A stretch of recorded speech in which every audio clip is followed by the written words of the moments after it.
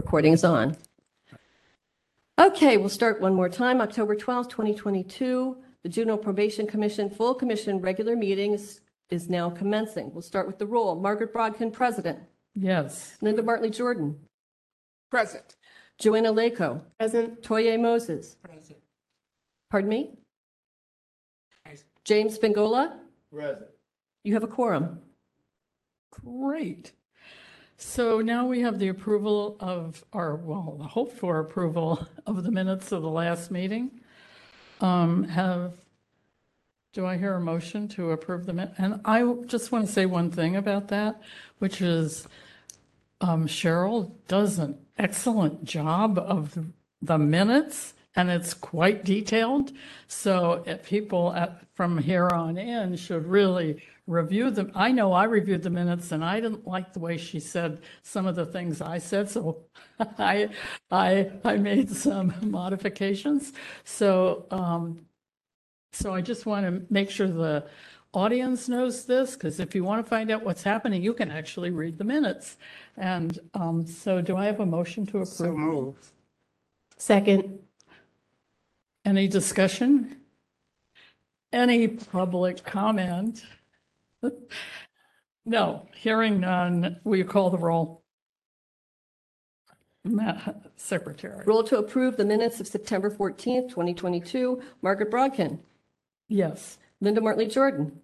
Yes. Joanna Lako. Yes. Toye Moses. Yes. James Bengola. Motion passes. So I want to take public comment, and this is public comment of things that are not on the agenda.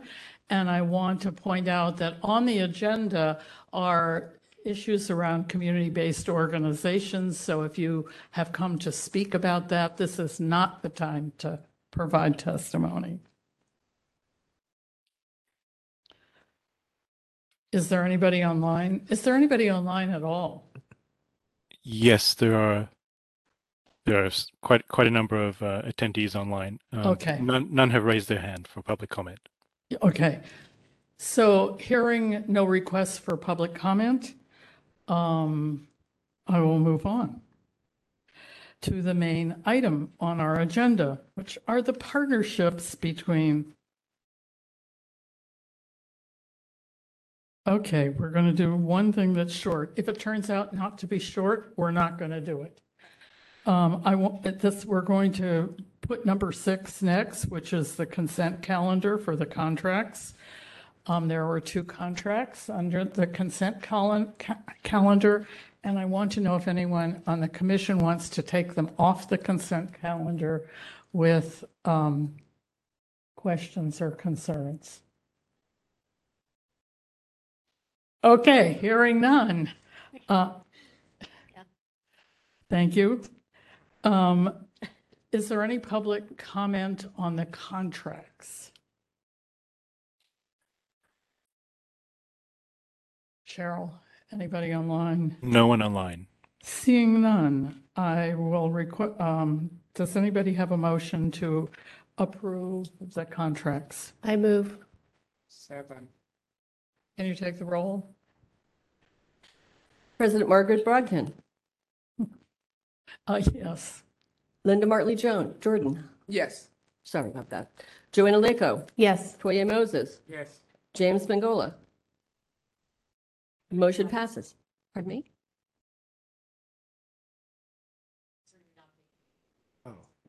Could the commissioners please move their mic closer to them so that everyone, including those at home, can hear you? When you're so far away with the mask, it's difficult for them to hear your answers.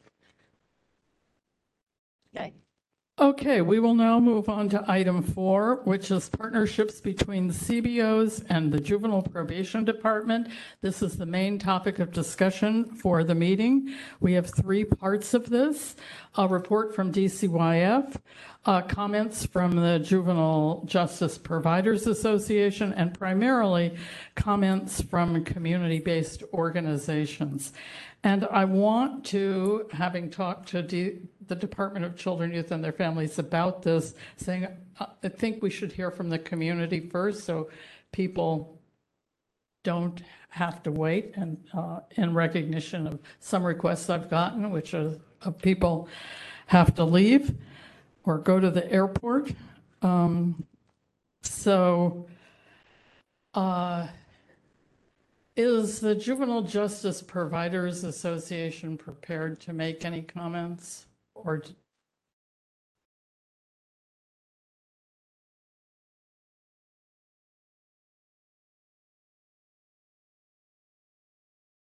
Good evening, Commissioner. Wow, hello.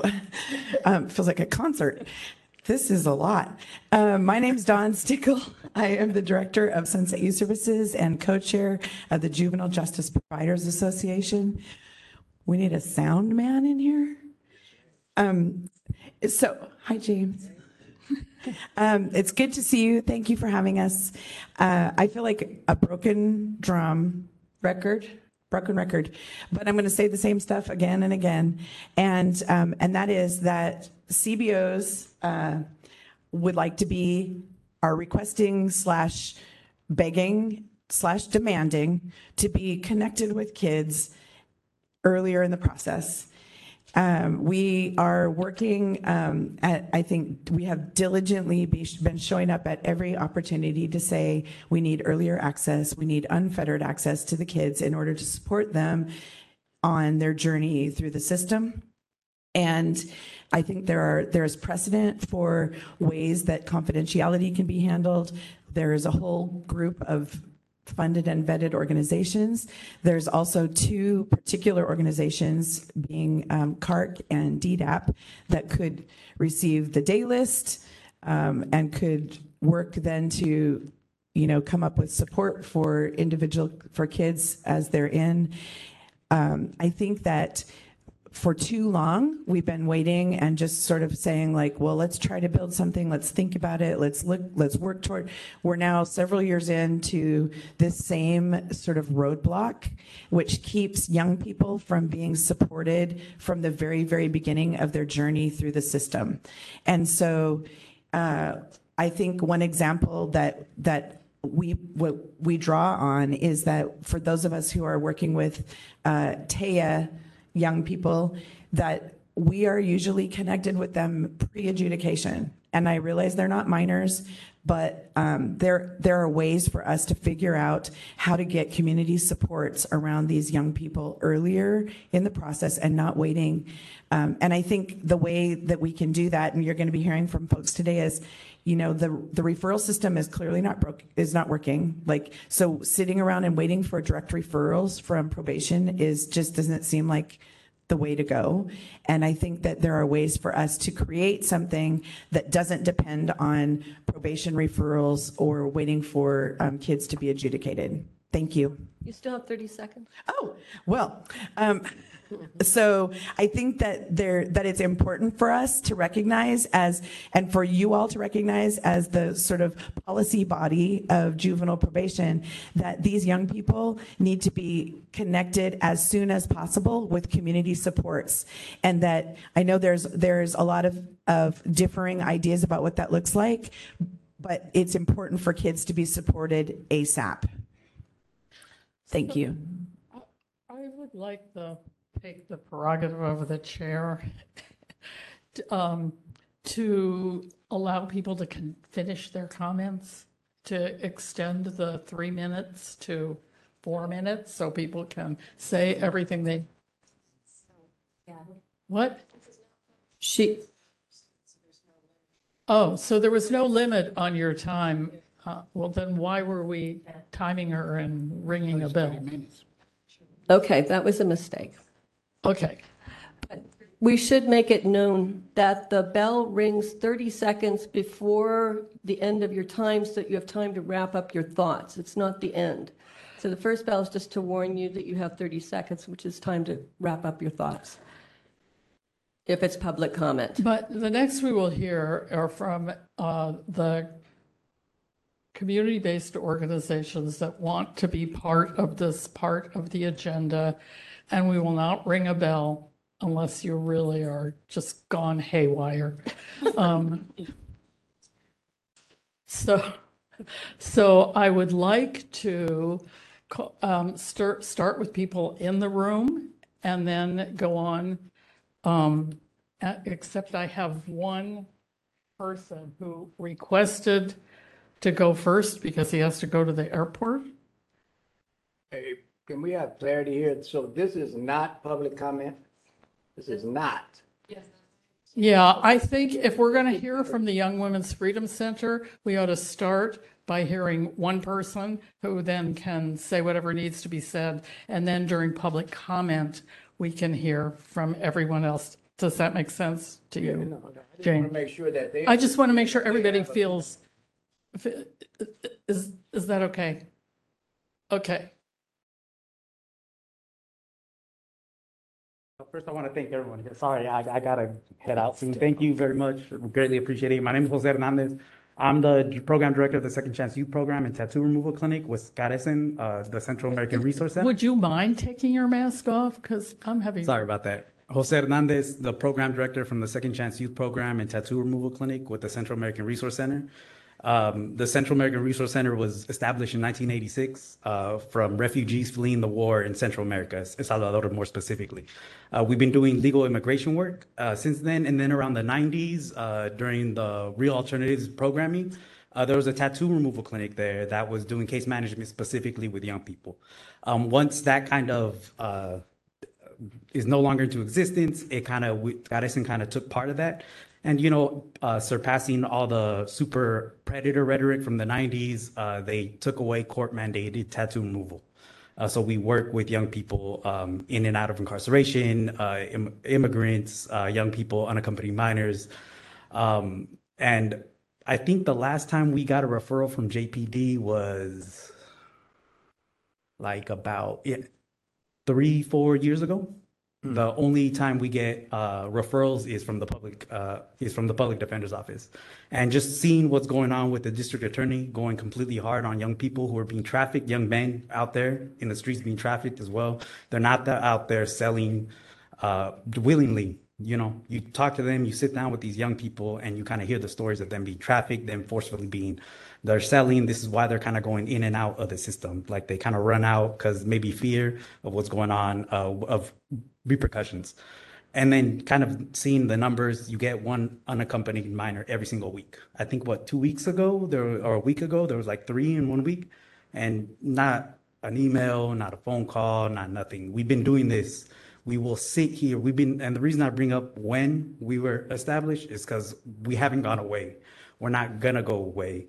We work with young people regardless of what situation they're in, after probation as well. We got folks here that don't even get money from the city, from the county, and are willing to, they're here every single time they show up. There's plenty of resources and resources here in the city within itself. I don't know if it's a recommendation we can make that we look to San Francisco first before we go into nonprofits like Seneca that are outside that have a turnaround rate, a ridiculous turnaround. And we're here, these folks are gonna be here. I hear stories sitting around in different circles of people being like, 10 years ago, we were still saying the same thing. 15 years ago, the referrals. 5 years ago, the referrals.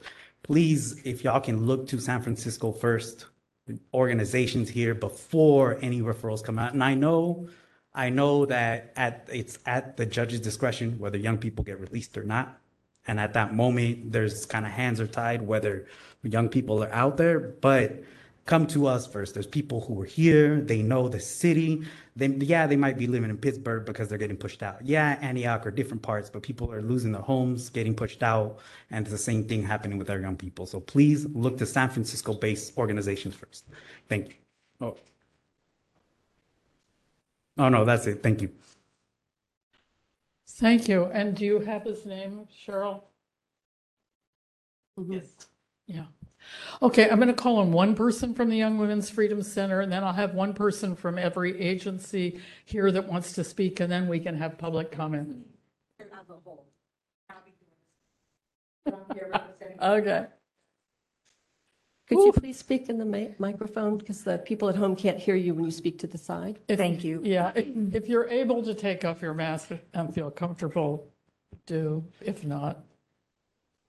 My name is Lucero Herrera. I am the Advocacy and Policy Director at the Young Women's Freedom Center and a representative of Reimagine Youth Justice Coalition. I also am here speaking as a community member who was impacted by the system and someone who works with youth impacted by JJC. I was asked to speak here today by Margaret Brockins on how to improve the working relationship between JPD and community services. We take this opportunity to speak about our observations on the lack of critical and genuine community input or the transformation of systems towards a vision of love, care, and healing. What we observe happening today at the City Hall doesn't reflect the demands we set out starting off this campaign. As much as we know JPD isn't going away tomorrow, we believe in creating a long-term vision for a new ecosystem of care for youth. I'm here to say that we don't feel heard or validated by the process over the last 2 years, regardless it's been in spaces in the Human Rights Commission, JPD, JJPA, the Board of Supervisors, especially with the limited public comment and the lack of true community power in this process. We observed that the listening session recommendations are the only city-validated community input in this legislative process. We believe that the larger problem within the system is the culture of punishment and the lack of emphasis of prevention to reduce and sustain our youth population to zero. It is important that we stop pretending that juvenile probation is not an extension of law enforcement.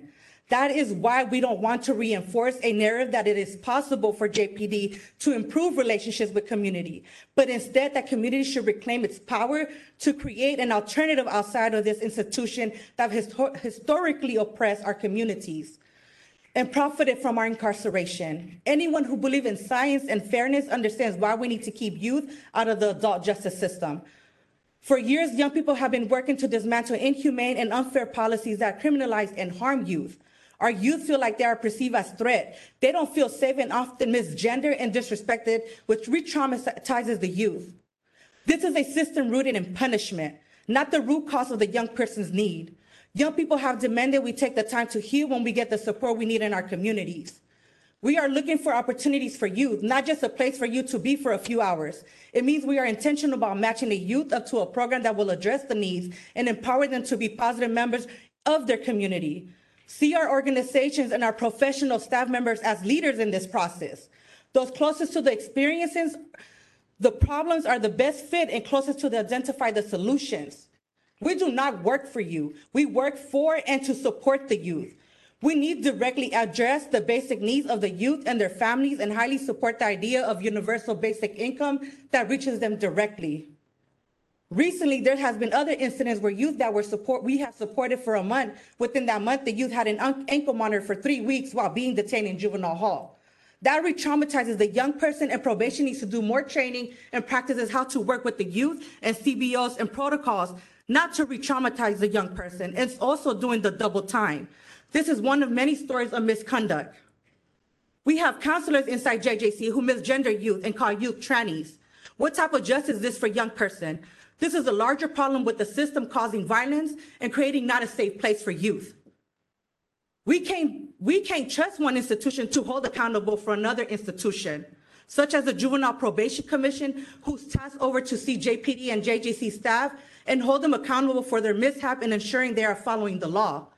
We demand there be evaluation with your staff and review policy around conduct to make sure youth are safe and so we can increase transparency. One way to improve accountability to communities to honor our demand that the ombudsman's person should not be directed employee of the JPD.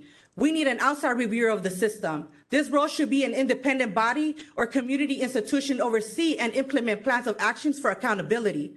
This body should include community members who have been impacted by the system. We also like to know when the last time a staff member in JPD was evaluated. We like a clear response. Was JPD track record and accountability, and why is not transparent in their reconciliation with community? Where do we have access to follow up these harms? Monthly reports are not evaluation of staff. These are often thrown in our face as the only metric to measure accountability. We believe in the power of community to create alternative outside the law enforcement, both as a long-term demand and the need for transformation, but also the immediate need to reinvest in prevention and reduction of the youth population to zero. Because we believe in the power of community and our young people. I take the opportunity to give Stephanie, an emerging community organizer at the Young Women's Freedom Center, to speak.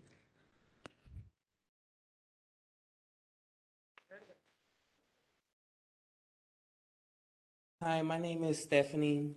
I'm a community organizer at the Young Women's Freedom Center, and I believe young people must have the space to make mistakes and recover from their mistakes without long-lasting consequences. At times, I was a youth in juvenile hall, and knowing my mistakes led me to incarceration and my family not wanting me. I believe I and young people like me should have a right to be able to make their own plan and support and care and have power to make decisions that best support to break the cycle of abuse and violence in their family. Young people should have the right to heal, to own and make amendments to their own mistakes, and the right to resources and support to seek the transformation in our own terms. We claim the right to be free from discrimination based on our own intergenerational history of arrest and incarceration. I'm committing to the work of the community to support bigger visions and alternative for justice.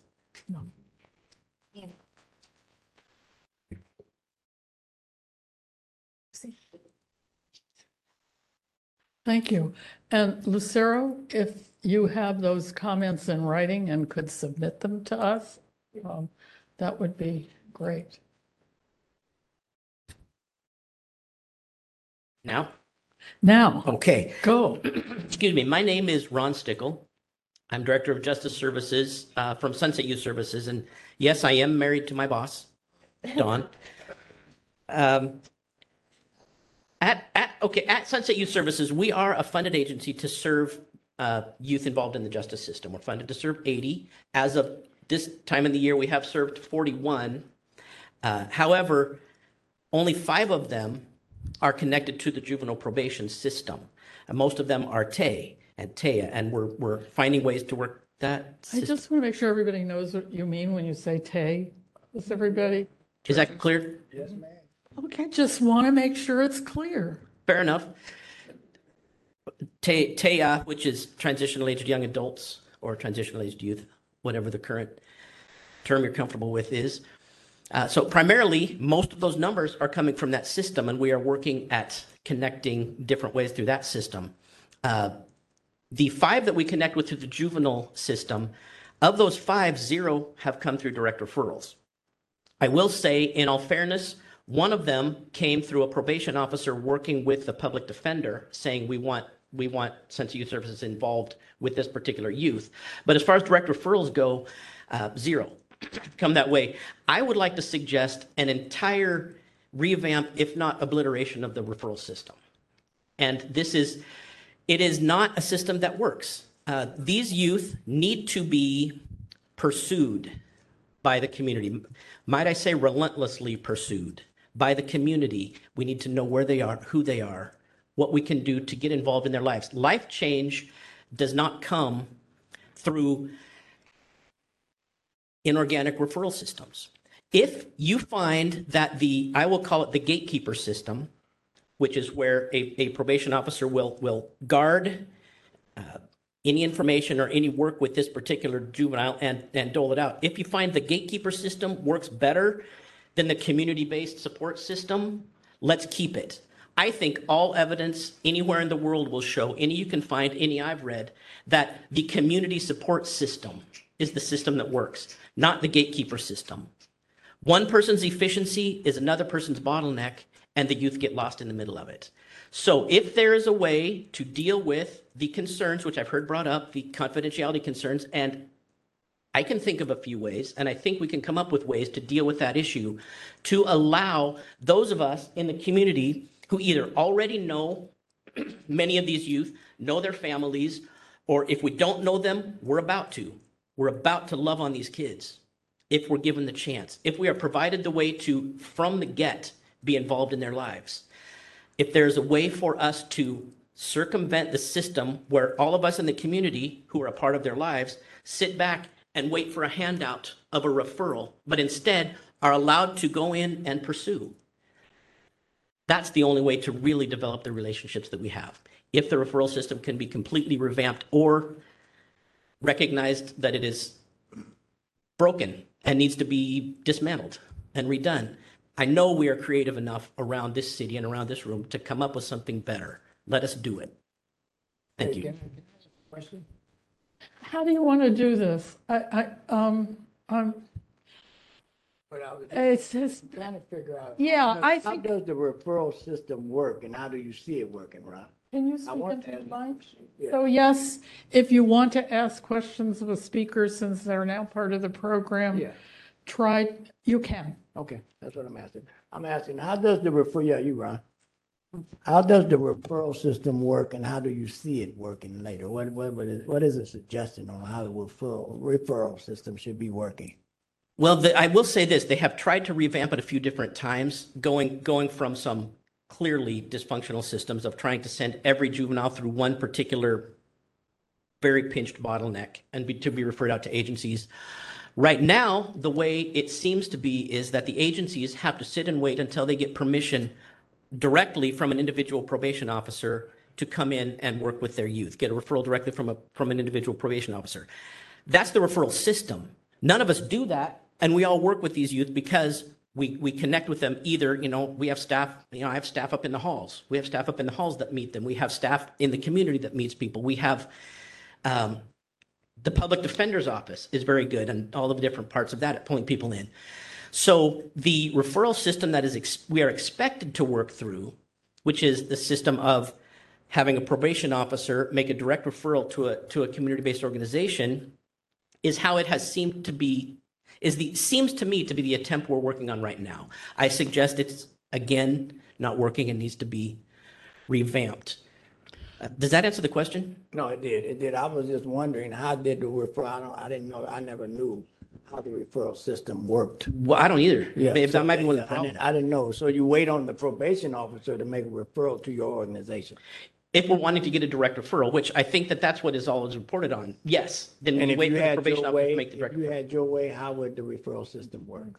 If I had our way, If the you had your referral system would work in that we in the community would know who comes in, either through CARC or through some other reasonable confidentiality issue, would know who was there when they got there first, like right when they were first involved into the system, and we would come up and meet them and start working with them, even before they find their eventual complete probation officer, because that gets shifted around as well. Not as much anymore, but it was shifted around quite a bit. So even before they get into a final system, we would be involved in their lives from whatever agency probably knew them anyway. San Francisco is not that big. Most agencies out there have some connection with the youth or their families. We could be called in and Thank you, Ron. No, I was trying to, still didn't answer my question. Who would make the referral if you had your way? if I had my way, Yeah, who would make the referral? all right, if I had my way, we would get the list of kids who come in through probably the public defender's office, or it doesn't even really matter where we would get that, but get what's called the day list, which we don't get or can't get through confidentiality reasons. Yeah. We would then through, and what we have like with the TEA system that we've set up is a group of people that will get this referral, usually from pretrial, and we are working on then bringing those people that we know into the system. So if, for example, the JJPA were to get something like this day list and be able to say, okay, these people got arrested today, who knows them, who can work with them, how do we go there? We talk to your agency, we talk to, where do they live, what neighborhood do they live in, do they know YCD, do they know Sean, do they know Damien, who do they know, how do we connect them and get them in there? And that could happen within a 2-day period or less, 1-day period. And that way, we're working with them before they've gone through a lot of the process. That would be my vision. I don't know what is possible or what other people's vision is, but I think that people from the community need to be involved when they're first arrested. My preference would be at the time of arrest, but that's a ways down.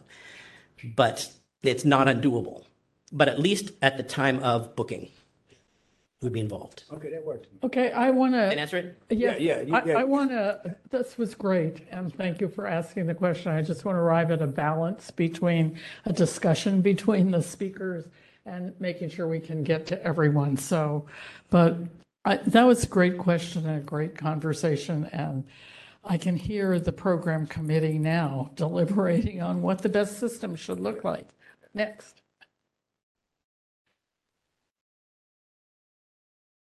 Good evening. My name is Nairi Monroe, and I'm here representing MNC. I'm the Director of Workforce Development, Youth, and Family Services.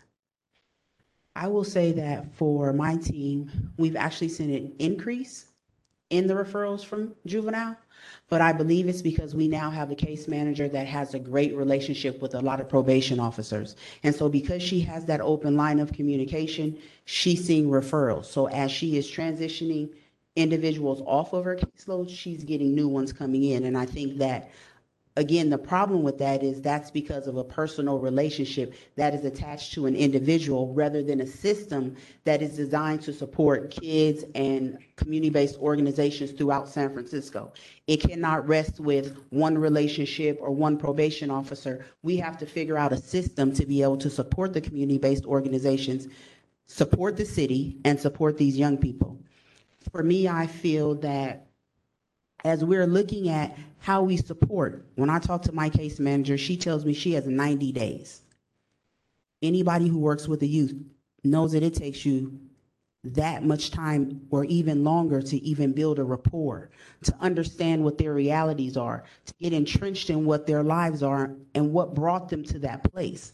So I would agree with the sentiment that is echoed by my peers that we need to be there before they're transitioning out. We need to be there day one. We need to be building the rapport. We need to be building the relationship. We need to understand what these young people need to us, and then we need to figure out how to be responsive to those needs, not just as community-based organizations, but as a city as well. I understand that there are issues that have prevented us from looking at it that way from the past till now, because we talked about getting rid of juvenile hall. We talked about improving referral systems, but we haven't made the jump to discussing it to actually doing it. So now the question becomes, how do we make that happen? How do we make that a reality? When we see our young people dying on the streets, when we see the recidivism, when we see the mental health issues and all the other issues that are plaguing our young people, and they continue to evolve and they continue to grow, when do we stop and say, the time is now for us to make a change?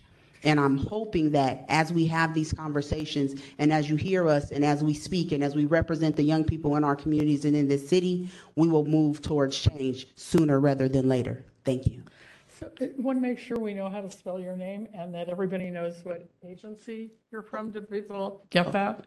So my name is Nairee, N-Y-R-E-E. Last name Monroe, M-O-N-R-O-E. Organization MNC. Tell people what MNC is. Okay. Mission Neighborhood Centers. Thank you. Oh. Okay.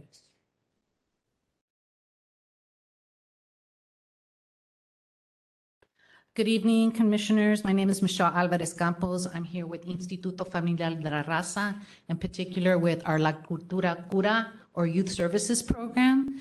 And I've just recently become the director, but I've been working with Instituto for many years, back and forth. And I've always worked in direct services with youth involved in juvenile justice. And we've been working, Instituto's been working with youth directly with a contract since 1999, starting with our intensive home-based supervision program that got upgraded, I believe, in the 2000s to ISCS, which was really combining the case management with the mental health services.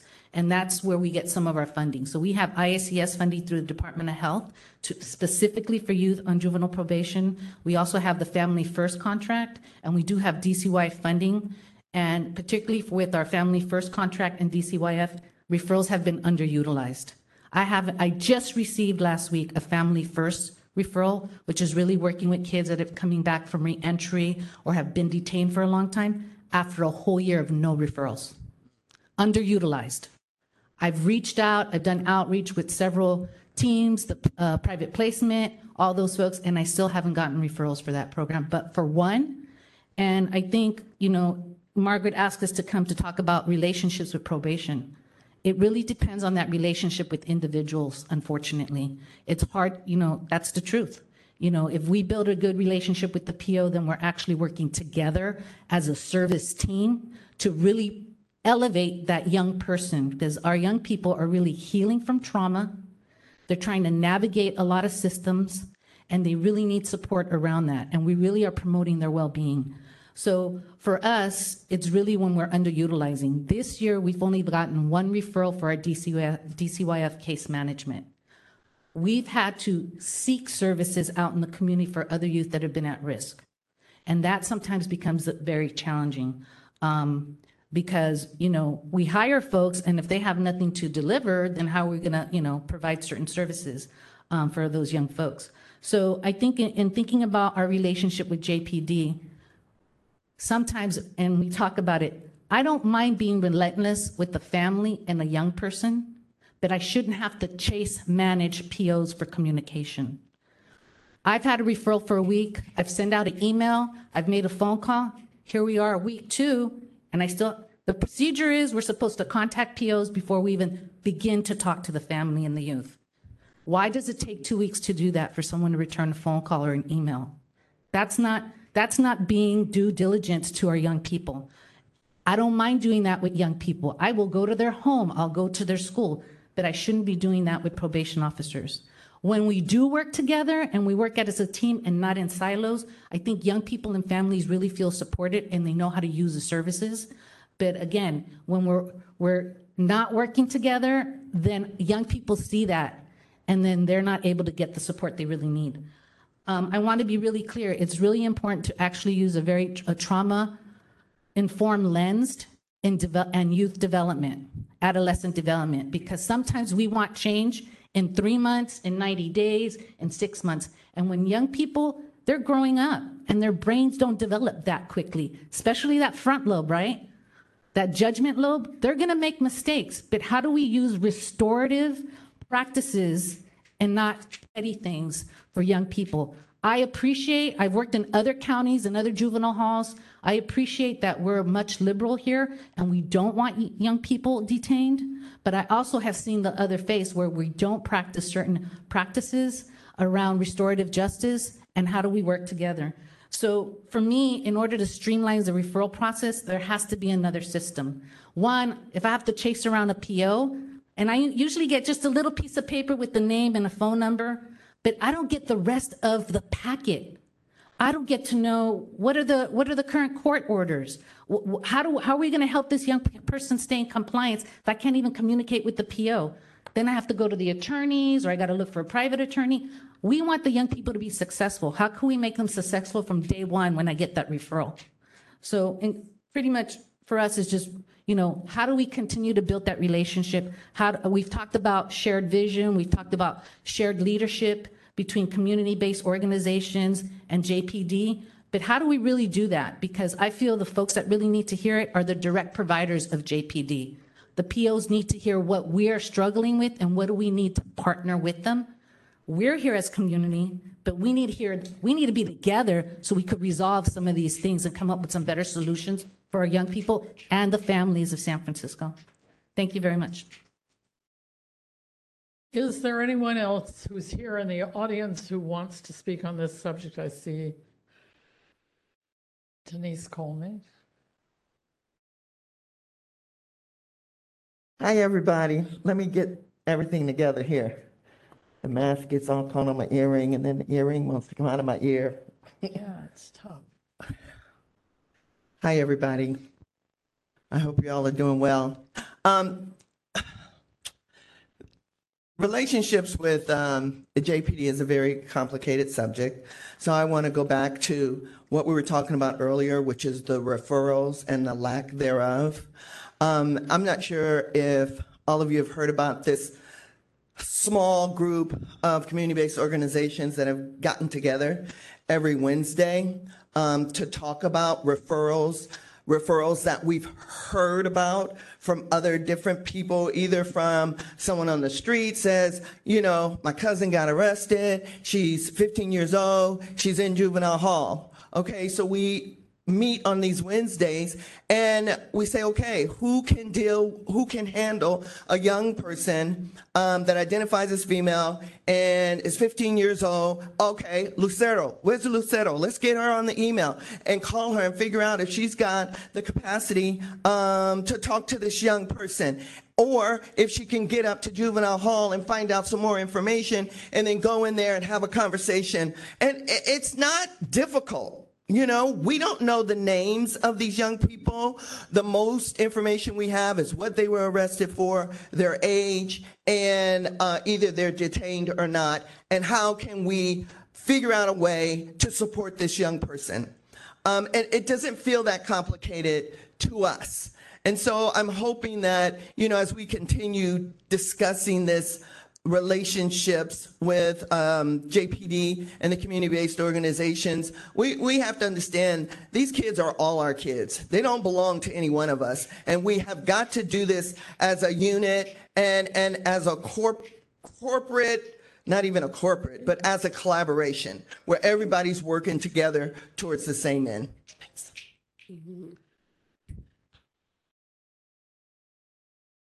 Well, I'll be damned.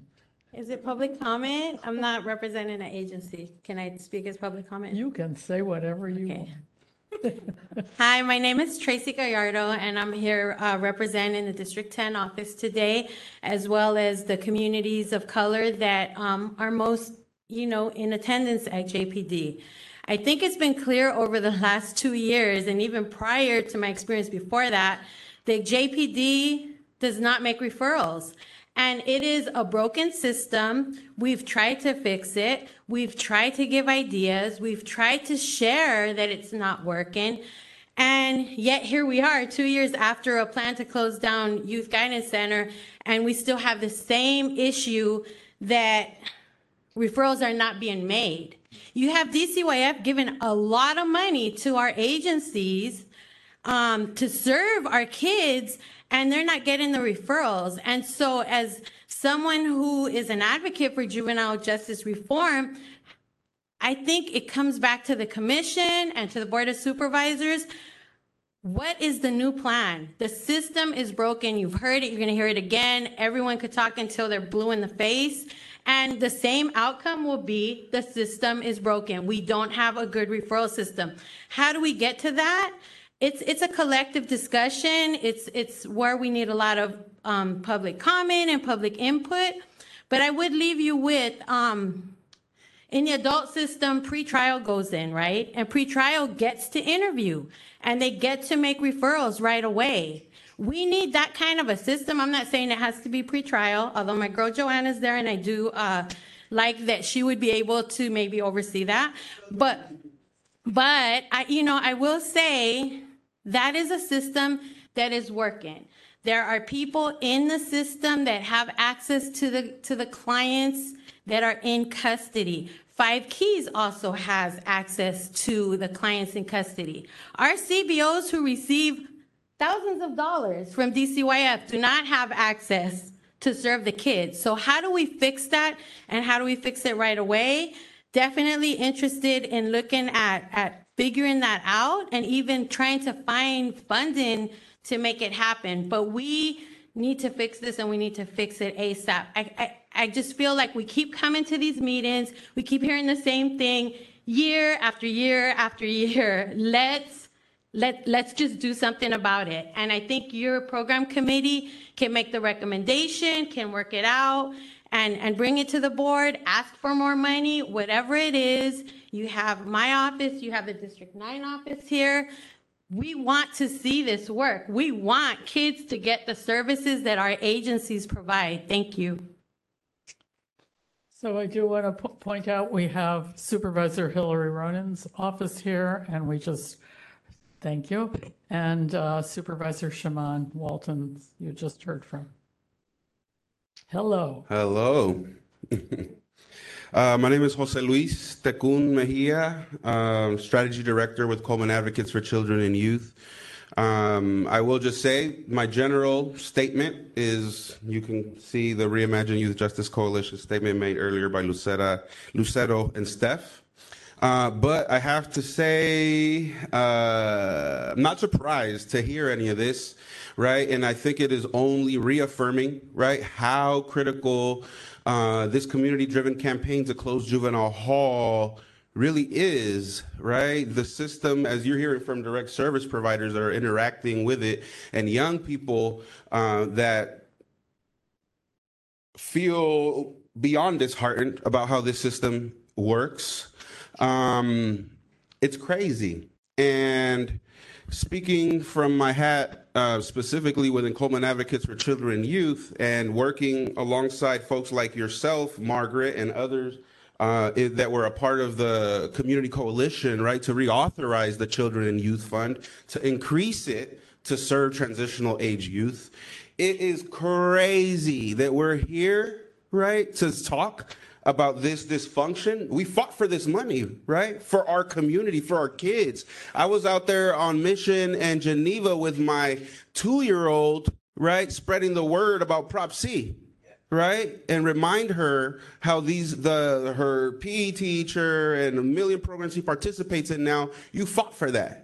Right? And it is crazy that we're here talking about this level of dysfunction, right? And I know this isn't necessarily targeted to each one of you as individuals, but as folks that are in these positions, right, to influence, to move, to take drastic action that is long been demanded and asked for, it is time, right, for you all, right, to move in solidarity, listen to the community, listen to our providers that have been doing this for years, right, that are telling you we're not even being utilized, right? We're funded by DCYF, various other sources to do exactly this work, and then potentially get repercussions when you have to report, right, at the end of the year what your outcomes were, how many people you served, how many folks are moving along the line to transform their lives, and you're going to get penalized for that. We know what that's going to look like when you got to write that report. It looks like we need to give this money back is what it looks like, right? But we're here hearing that's not the issue right now, right? It's in their contracts to do this work, right? Through a city department, right? And I have to also say, and I am emotional at the moment, right? Because these are our young people's lives, right? I grew up out here. I committed a lot of these heinous crimes, right? That the DA is over here trying to charge young people as adults for now. Right? And to be frank, the brokenness and dysfunction of the system is only serving into the hand of the political right, the DA, the national forces, right, that want to only lock our kids up more, that don't want restorative practices, that don't want community-based healing, right? We're setting it up for them to just be on Fox News tomorrow, tonight, right? And then say, look at how messed up San Francisco is trying to implement these quote unquote progressive ideas, and it don't work, right? And so it's facing us it's right in our face, right? And we fought for this money, right? And now and these are in folks' contracts, and now we're hearing, right, that the JPD that is supposed to be making these referrals, right, these probation officers that are supposed to be working hand in hand, right, with a community ally, right, that is supposed to have the best interest at heart of these young people, their families, are just being ignored, treated like we invisible out here, right? So I gotta just keep it real and speak from the heart, right? And as folks that, we're doing this work at TSF, right? Trying to spread awareness about these needs of our young people, right? Trying to educate folks about brain development, adolescent brain development, right? Intergenerational trauma, right? We know the research is old, right? We're over here trying to do that work, and we ain't even being utilized, right? And so I know we got to wrap it up, but this is outrageous, right? And we should all be up in arms out here, including yourselves. Thank you, Jose Luis. Is there anybody else in the room? And I want to, then we will take the people online because we do have a bunch of people online apparently. But if there's anybody else, are you going to speak? Ms. Brown, get up here now. Thank you. I'm Molly Brown. I'm a volunteer with the JJPA and a District 1 resident. It's very hard to follow Jose Luis because that was really an incredible speech, and thank you so much for that. You know, I was on a call last week and with a lot of my CBO partners and who've been doing this for decades, and they have reached the end of their line. They're just sick of it. They're sick of begging for kids. Think of how insulting that is. You're paid to do a work you feel so passionate about, and you can't get the young people through the channels that you are forced to use, which is through JPD.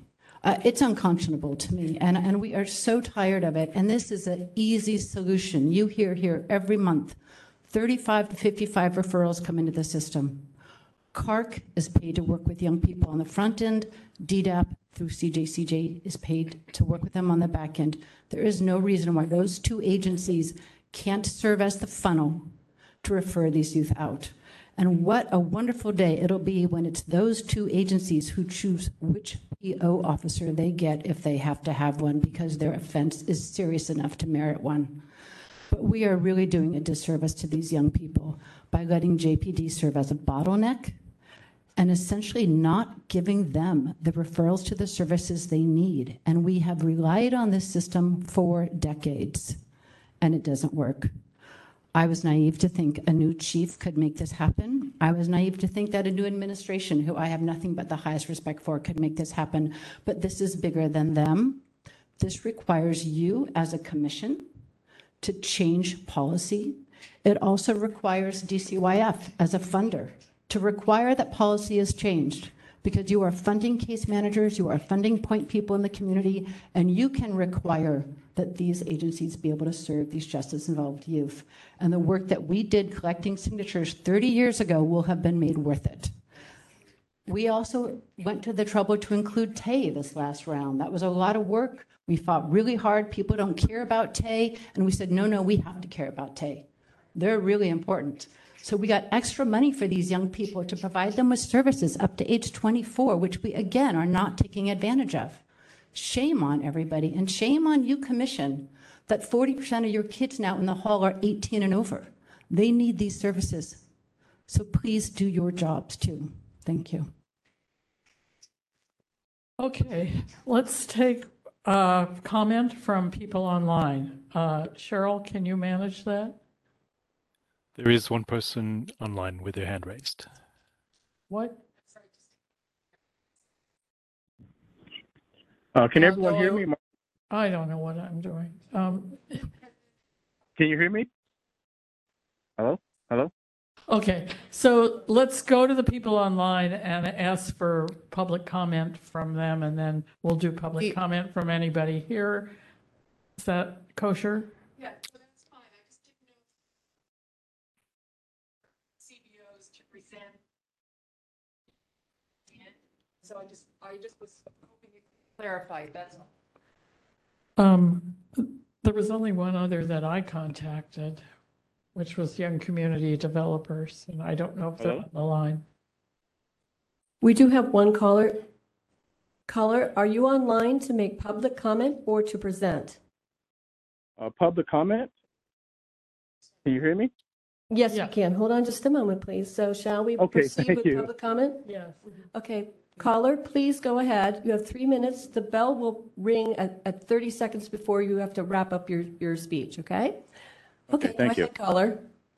Okay, good afternoon, good evening, everyone. My name is Booker Gray. I'm Assistant Director with Center on Juvenile and Criminal Justice. And I just wanted to touch bases on what the other caller was saying earlier around the TAY population. I directly work with the AB-12 services, and there definitely needs to be some upgrade there. They really need some case management service, helping children with young people, I'm sorry, be able to get some transportation to some of these housing programs, support with medical needs, getting to appointments, things of that nature. So there's definitely a need for these services, and CJ as a whole works with these type of young people after they get off probation, because I think sometimes they do get forgotten. And we want to make sure that we're giving them every possible means to succeed. But through the AB 12 work that people are doing with the social workers, they're doing their best, but there's just a definite need for more support in that arena. So we're currently working with, we're serving 32 youth through the juvenile justice system as of now. And of those 32, we're actually working directly with AB 12 services for 13 of those young people.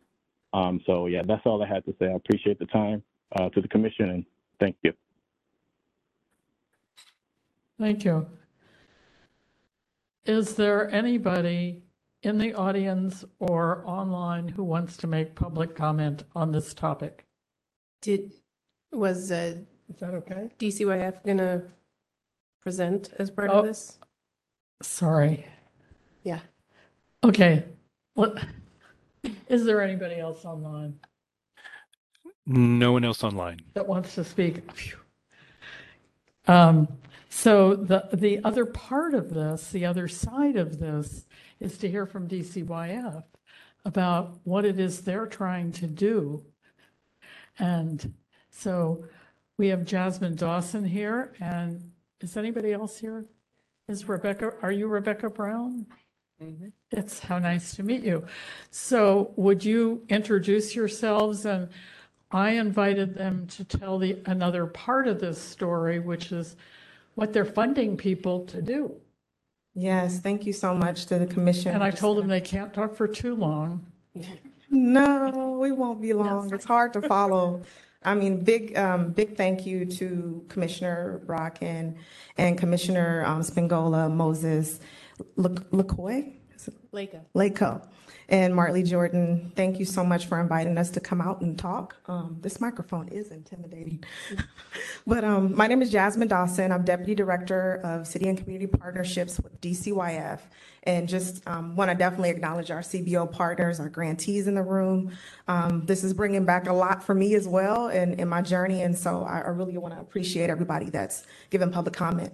And so I just wanted to also use this time to also introduce and welcome our new research evaluation and development team data manager, Dr. Rebecca Brown, who will be tag teaming, and then also to acknowledge Ryan Sapanoso, who does the evaluation and data, and he's an analyst with our team. So I wanted to just acknowledge them as well. Let's start off with the first slide. Could you hold on just a moment, please? Let's make sure that the people at home and people in the room can see the slide.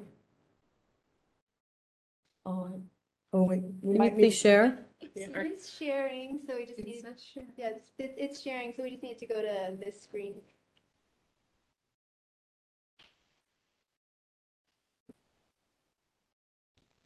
Says it's sharing. The people at home can see it. I'll let you tell me when it's ready.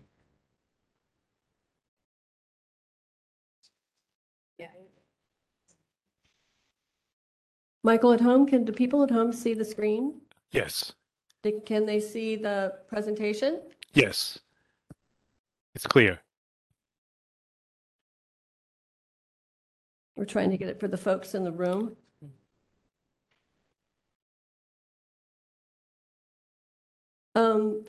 For the people in the room, we do have handouts. Could we go with that? I was going to say that. I think there's enough copies. Can the commissioners see the presentation on their screens? No, it's small, but we have handouts also. We have a hard copy also. You guys have hard copies? Yeah. There's no reason that shouldn't be sharing, though. Is the camera on? Which I see two cameras. Or one camera. Okay, guys, let's get on with this. Okay. I'm getting queued up to get started. So let's see. Let us go. We'll fast forward here and go to the slide that shows our planning process. Oh, That's good. okay. So just want to. Can I say one thing? Yes. One of the reasons this is so timely and important is DCYF is going through a whole new cycle now. By the end of Katie just affirmed, by the end of next summer, they're planning now, like how to reinvent the processes that we're talking about and how to, allocate funding accordingly. So this is sort of very timely. Yeah, thank you so much, Commissioner Brock. And yes, you're still in my thunder here. So yeah, we just finished our community needs assessment process. We got a lot of feedback, feedback from folks in the room, partners, community. And so we've completed the community needs assessment, and now we're working on our services allocation plan, which for many of you know, this is the time where we determine how much funding we're going to put in different service areas. So it's a critical point in our planning process. And then it also tees up the ball for the RFP, which is the next big deal. And it's a 5-year funding cycle. And I just want to remind everyone that we're going to be using equity as our through line. And then you can look through the slides to see the details, but I'll advance us to the next screen. Oh, and then also too, again, it's a reminder that it's a 5-year funding cycle. So where we are right now on the timeline is we're slated to finish our SAP in the summer, and then we're going to quickly turn around and write the RFP. So we are gathering feedback. We're going to have a process where we share out the SAP. We work closely with our systems partners, which includes also the commissions as well, to make sure that we are heading in the right direction. And I want to encourage everybody to definitely take a look at our community needs assessment, which is on our website, just to get a feel for where we're going. Next slide, please. And so also too, just want to remind folks of what the actual portfolio looks like in the next slide. This is just a snapshot of where we are in terms of the continuum and what services are being funded. And as you heard from many of our agencies, there's case management, there's group activities, there's a ton of services and supports, but the aim here is to have a continuum of services to prevent further youth engagement in the justice system and to reduce the rates of youth recidivism through connection to adult allies and in cultural programming, et cetera. And then also too, these are the strategies, areas of our work. And as you heard, CARG, cultural programming is a strategy, detention-based services, girls and young women's programming, multi-service, and then also young adult court case management and intensive supervision and clinical supports. And we also have spreadsheets for you to look really closely into those areas if you are interested. And then again, this is another snapshot of how much our investment is to date.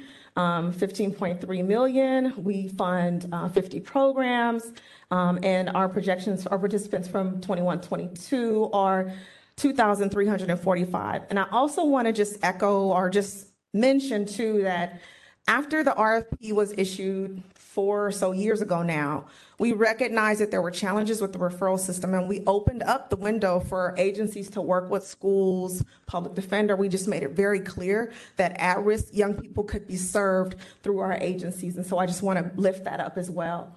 But this is the number here of 2,300 is the number that all of our agencies served. And then this is the next section is just a snapshot. Commissioner Brockton, you asked us very specifically, could we show a number of how many youth that are justice involved actually engage with our agencies? And it's a complicated way for us, but this is a subset of what we captured through our JJCPA YOBG grant funding. Only, and that's a state grant for folks that know, it's an allocation that comes to the county. And only a few agencies are captured in the JJCPA, so that's why I say this is a subset number, but this gives you an idea. We're gonna be working to figure out how to get to a better number. That's gonna be the goal and vision for the next cycle, but I do wanted to just do that as a level setting and to share that number as well.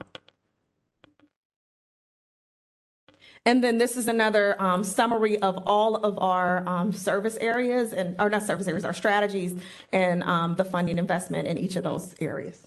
And again, in your PowerPoint, you'll see, or your spreadsheet, you'll see all the breakdowns. And I will pass it to Dr. Brown to give her update. Hi. So we have annually performance measures that the grantees, that we hold grantees to. And they were, because of the pandemic, people were shifted to. Could you speak, you can pull the microphone up, please. Thank you. Higher elevator. Because of, going through the pandemic, people had to, do other things, so they were exempted from their performance measures for the last 2 years.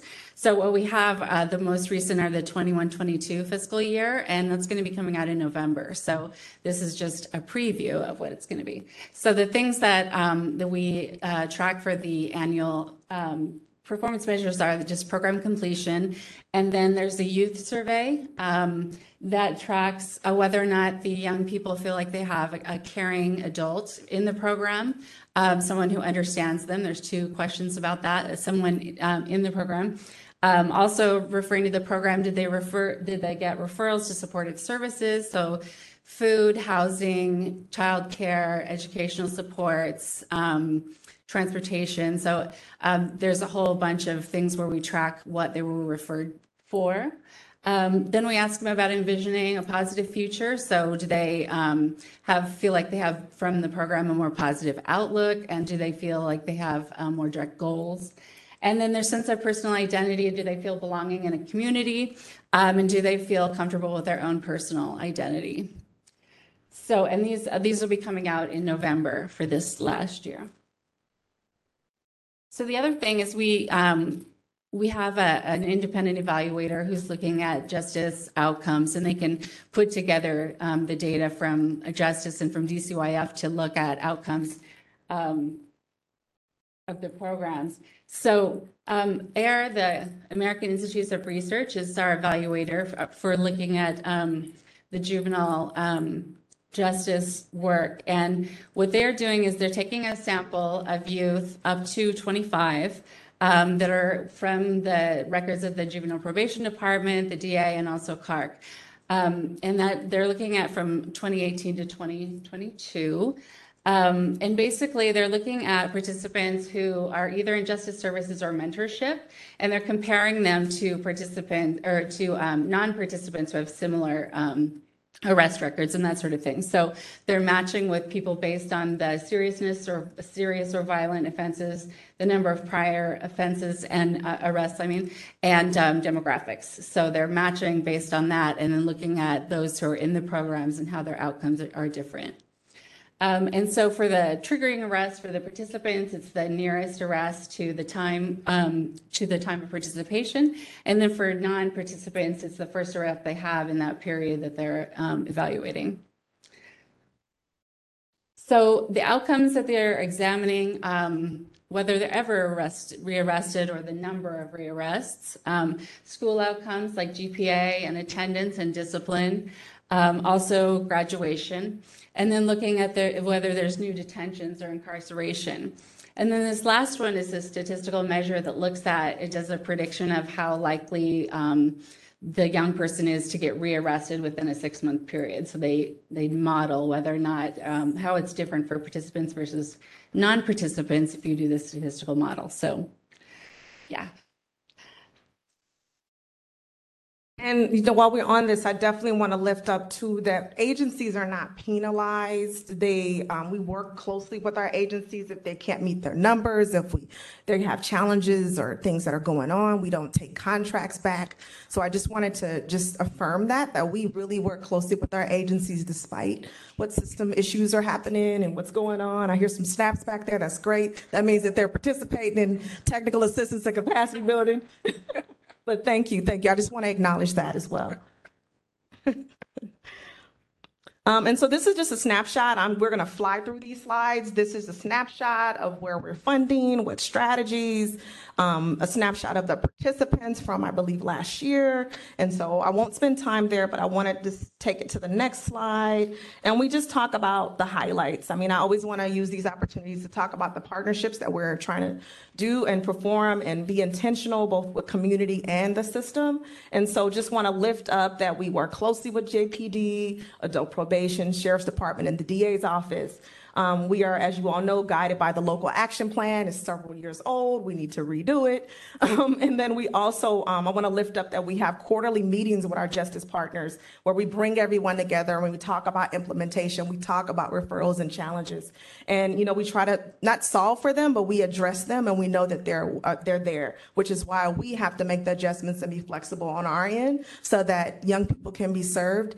And I just want to lift that up as well, is that the partnership is very strong. We're very excited that we have AIR, which is a national evaluation firm, to be our third-party partner in this. And many of you have participated in focus groups with AIR. And so we're excited about the work that we're doing with evaluation. We're also very excited about TA and capacity building.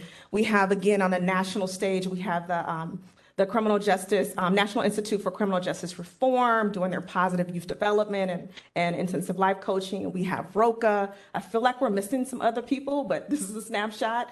And then also too, the last thing I want to lift up is we're really excited that as of today, we worked in partnership with JPD and received the recommendations from the DJJ realignment. And we're happy to announce that we have new grantees coming into the fold. Some of them are not new, but new programs for sure.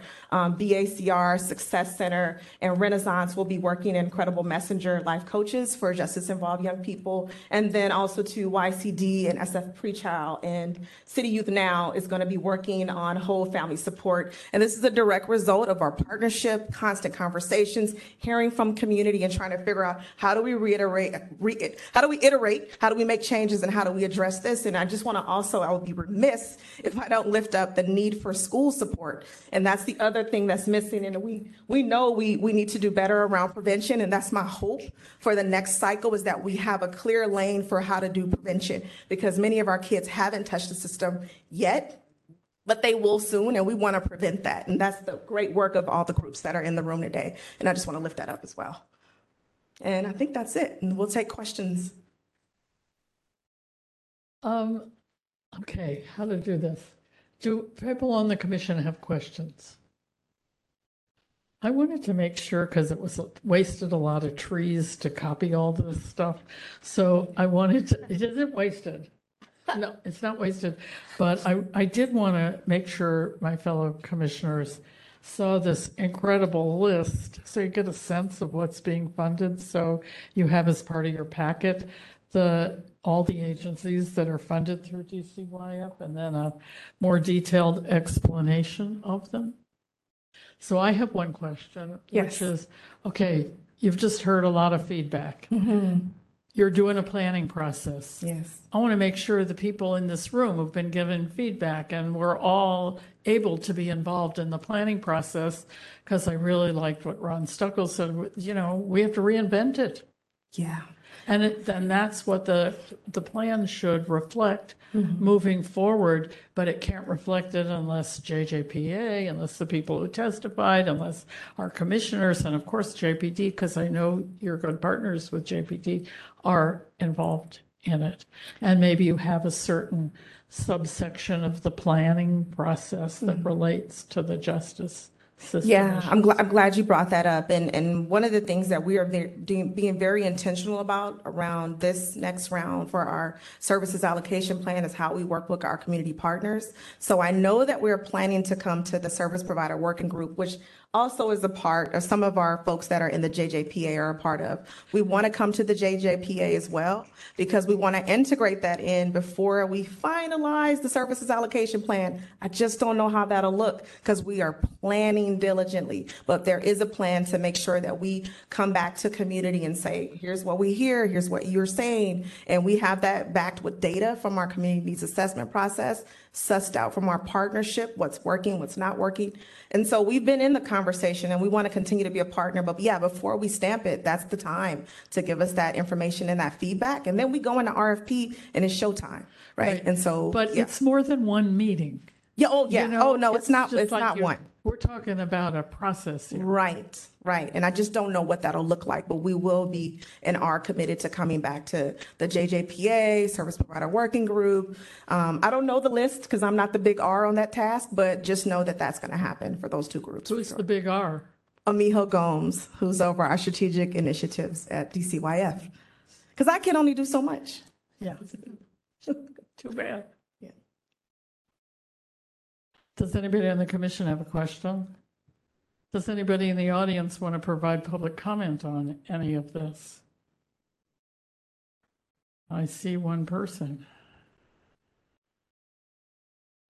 Let me just say why she's coming up here. I did ask people, do you have other agencies you'd like to have invited? And I worked hard to get the two agencies that you suggested, but don't know them. So I do want to say to my fellow commissioners that, I took the prerogative to reach out to people that I knew, but we are going to have a second meeting on this.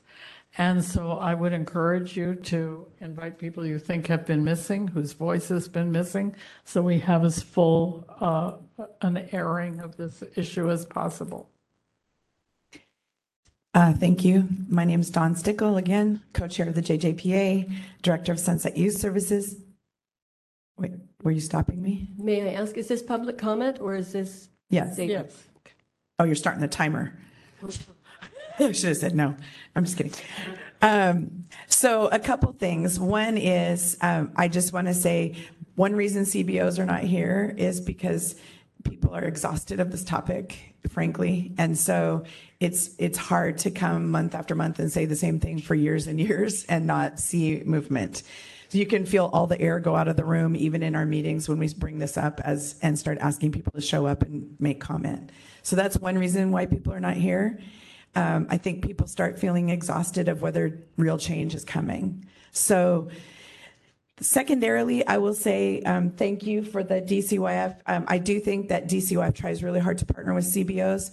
And one caution I want to give, I started to say this earlier, is sometimes looking at those numbers feels like, wow, that's a lot of money. I will just say, like, CBOs are paid pennies on the dollar to do the work that our city counterparts might be doing. And we are, most of us are stretching our budgets very thin to serve the young people we're serving. And this was mentioned earlier, but these kids, you don't serve them in 30 days. This is not like a 30-day turnaround. This is like years of investment in families and young people and going the distance with them. And so I know you see it here, recognized in the room. A lot of our staff were young people that we worked with for years that are now working in our programs. That's true across the city with CBOs. We're investing in our people at that deep level, and we're paying them, less than half of what the city gets paid. Oftentimes, a third of what the city gets paid to do. Pardon? How much? Oh, I would say, case managers, I think an entry-level case managers are getting paid around $40,000 a year. That is not enough money to live on in this city.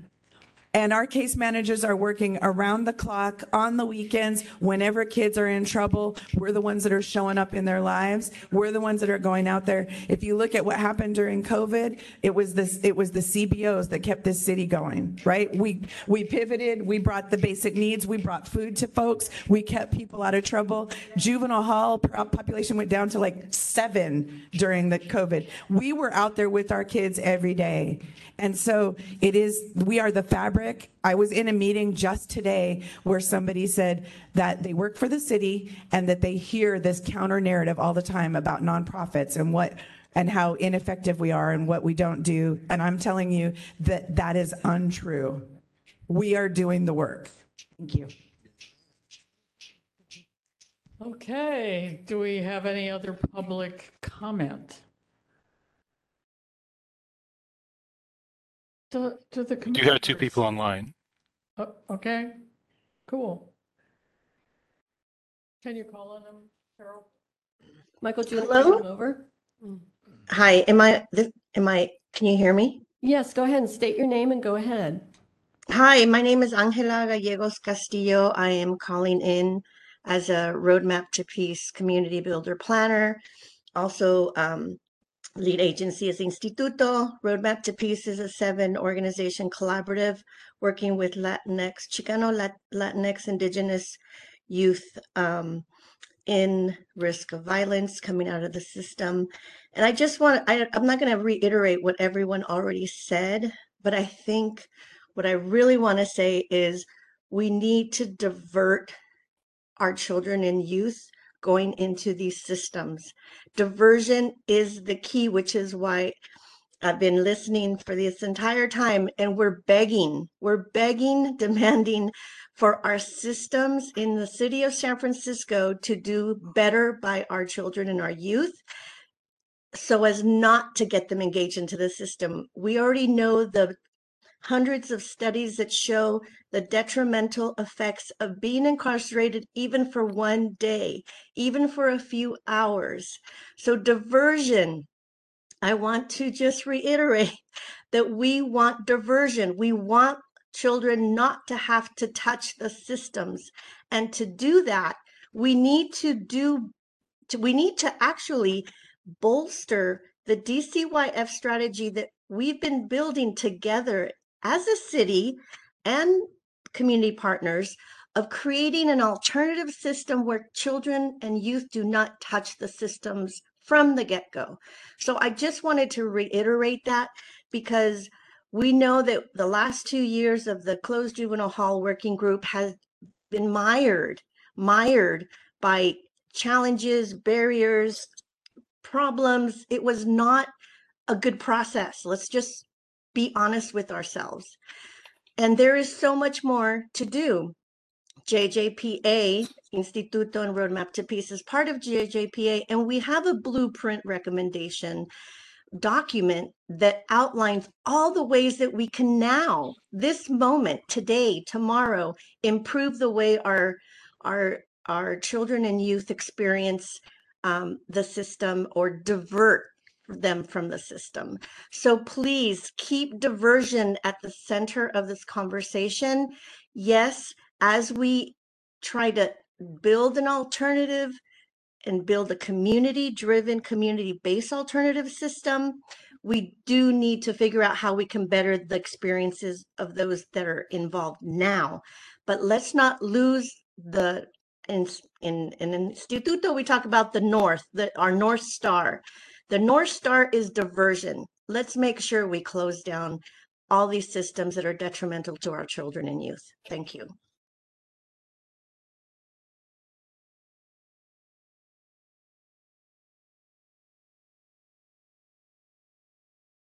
Do we have one more person? Yes, we do. Go ahead, Tracy. Oh, okay. I thought I couldn't talk. Hold on, let me pull up what I wrote. Good evening, everyone, and for having this meeting, even though I'm going to have to agree with Dawn. We've had this conversation before.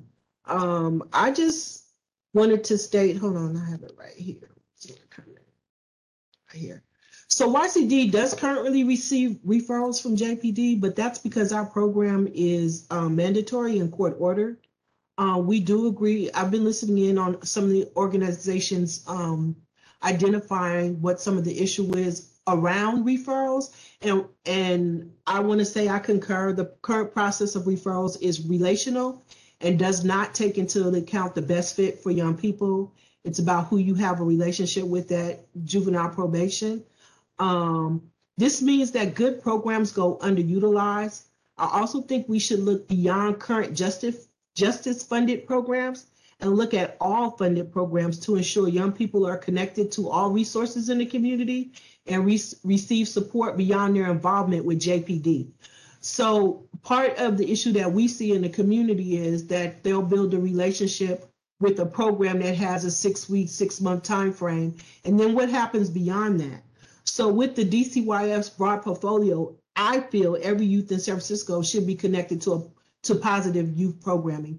And I'm hoping that, I see some of the work being done now. Thank you, Jasmine Dawson, working with juvenile probation to ensure that we're not just working with young people when they get in trouble, we're working with them beyond that. And I like the idea of us starting from the time of arrest moving forward, but, maybe working with them before the arrest, like doing some more preventative work. One thing I have to leave JPD with is that we should be working ourselves out of a job. A lot of this conversation that you hear from CBOs is we don't want to continue to do the same work. We should be doing something different. And the only way that's going to happen is not just to respond in crisis, but how do we work beyond this so that we have too many resources in San Francisco that families aren't supported here and families aren't having to deal with having to have a youth in juvenile probation. So what are we doing and what does that look like? And I'll leave it at that. Thank you. Thank you. Was that Tracy? Yes, it was. Hi, Margaret. Oh, I'm not supposed to do that. I didn't hear your introduction. I'm sorry. I'm sorry. I'm Tracy Taper, Program Director at Young Community Developers.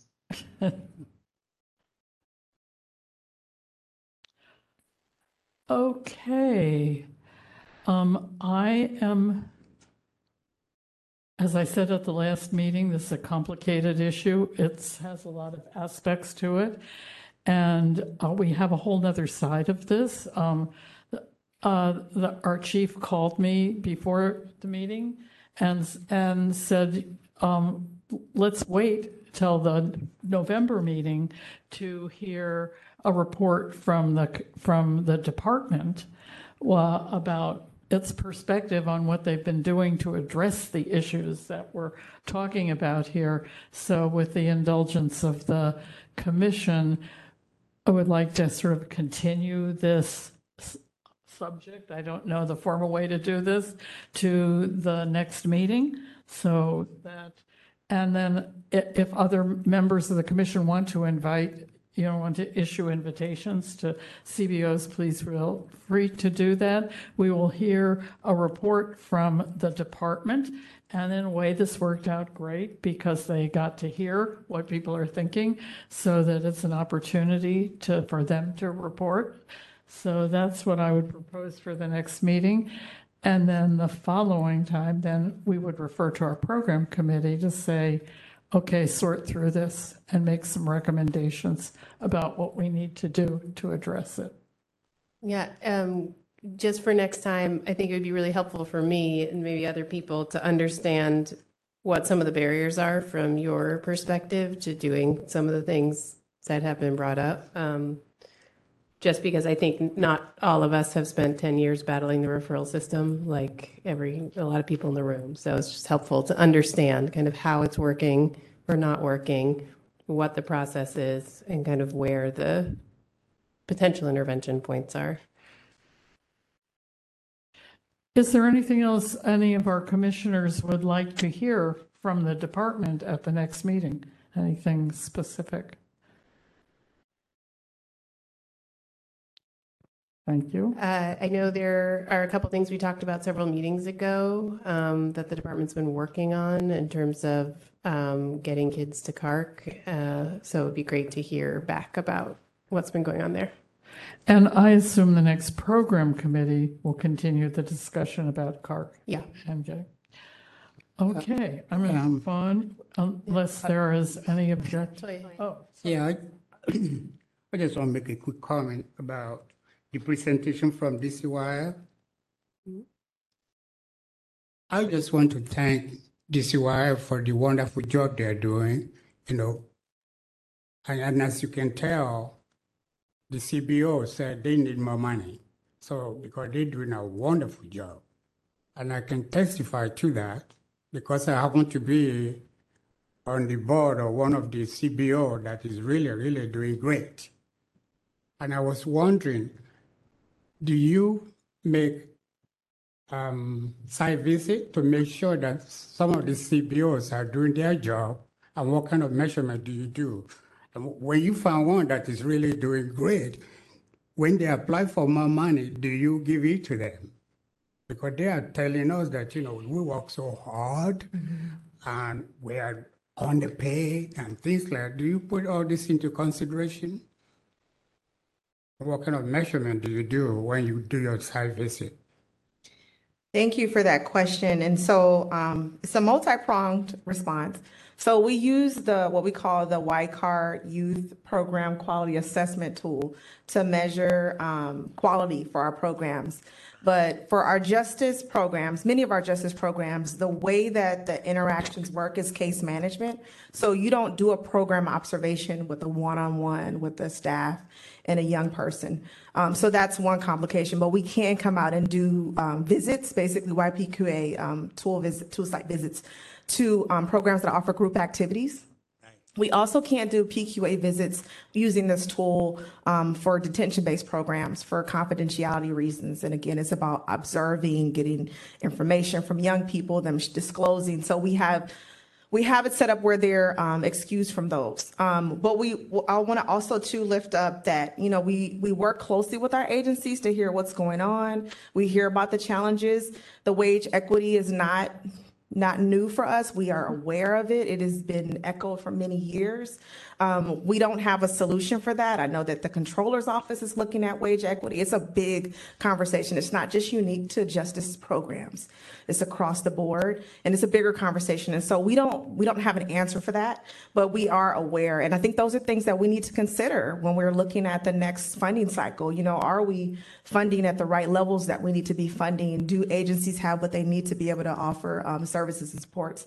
And back to quality, I think those are conversations that I'm really excited to have with our new research, evaluation, and development manager, who will help us understand what are the tools. If it's not YPQA, how do we get a closer look at quality? How do we determine quality? Those are things we're going to have to work through together with our CBO partners. But we're aware that, you know, it's a critical point. But then again, too, I want to lift up that our agencies our staff, our program specialists, do go out to programs and hear about programs. We do ride-alongs or whatever that looks like.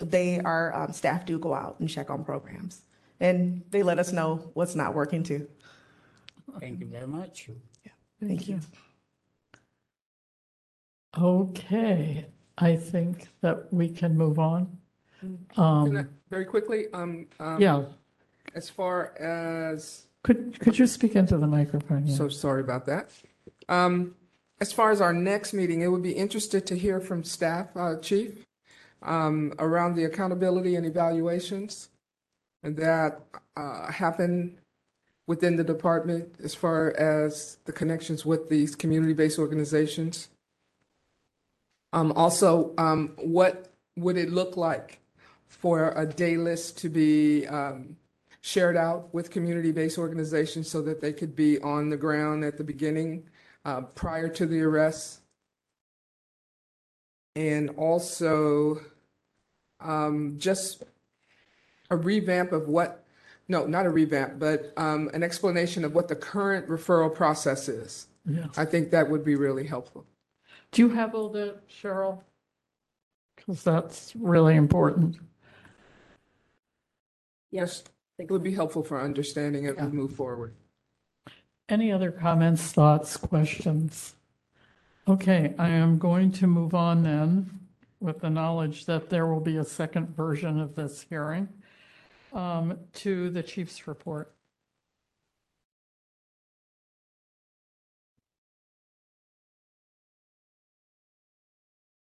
Are we going to?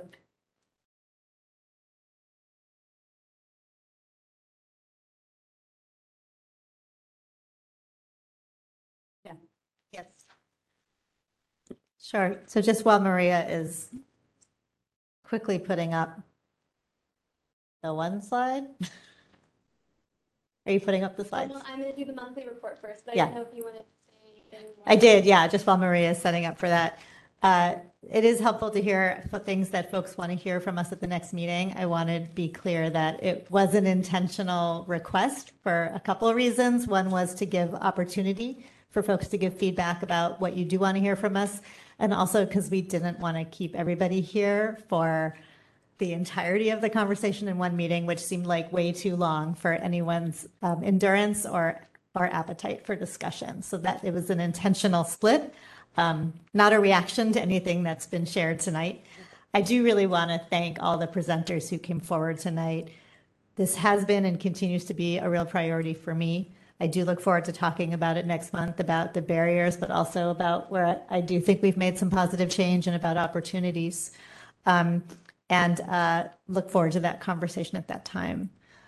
I'm going to hand it to Maria just to quickly talk very briefly about the monthly report, and then I'll come back and I have a very brief report tonight of a couple of slides only, and Jasmine already stole my thunder on one of the slides, so it's really just one slide. Good evening. I will be brief, but we do think that the numbers are important to look at. So I'm just going to go over the executive summary, and I'm happy to take any questions about any other part of the monthly report as well. So referrals for juvenile arrests in San Francisco, there were 52 in August, which is a 100% increase from August 2021, but I do want to frame that in context. That's the same number as there were in March and April and July, so it's higher than last year, but it's not completely out of the norm for recent trends, and it's still much, much lower than pre-pandemic referrals to the juvenile justice system. For admissions, there were 24 admissions, which was also a big increase from last summer.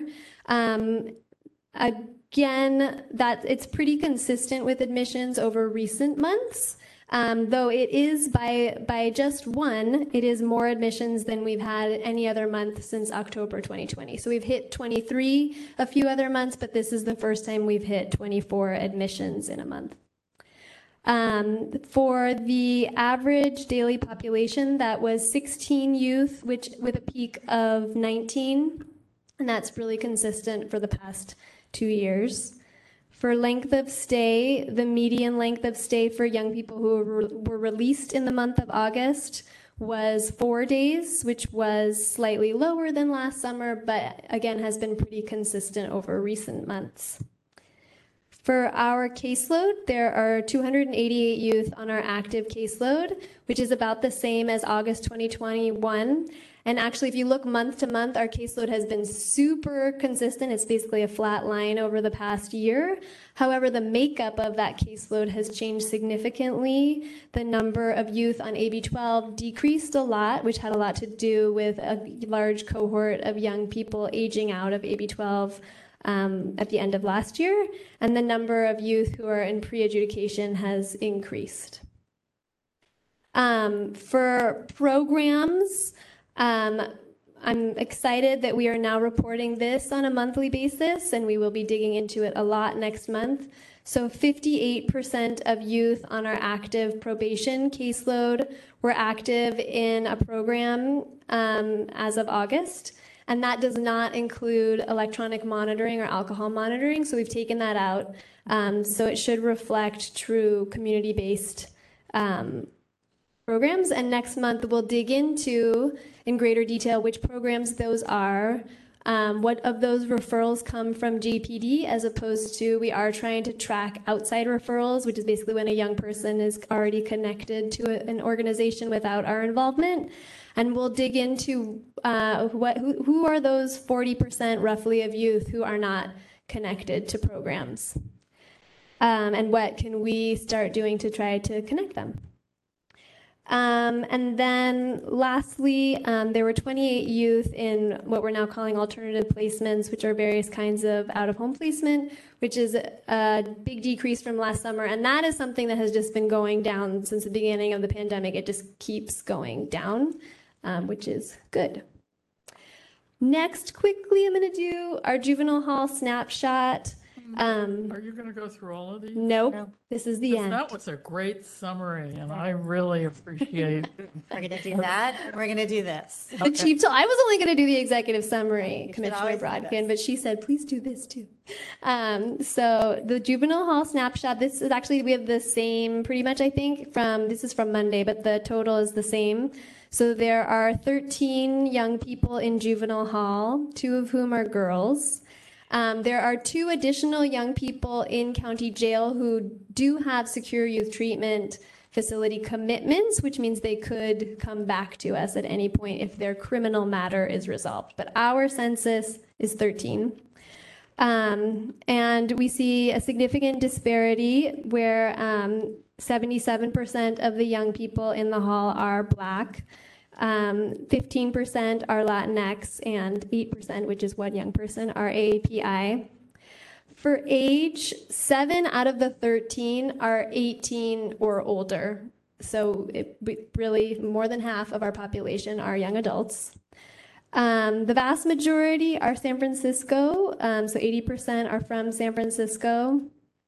And then in terms of their case status, 7 of the youth are committed. So that is a completely new population that we wouldn't have seen 2 years ago, where everyone who was in juvenile hall was basically pre-adjudication, or maybe they were awaiting a placement. But these are young people who are post-disposition. So if you were to take those young people out, only 6 are detained. So only 6 are what would be traditionally held in a juvenile hall, which is a very small number. We can always do better and more, but it is a huge decrease from before the pandemic. and happy to take any questions. I wish you'd make that clearer.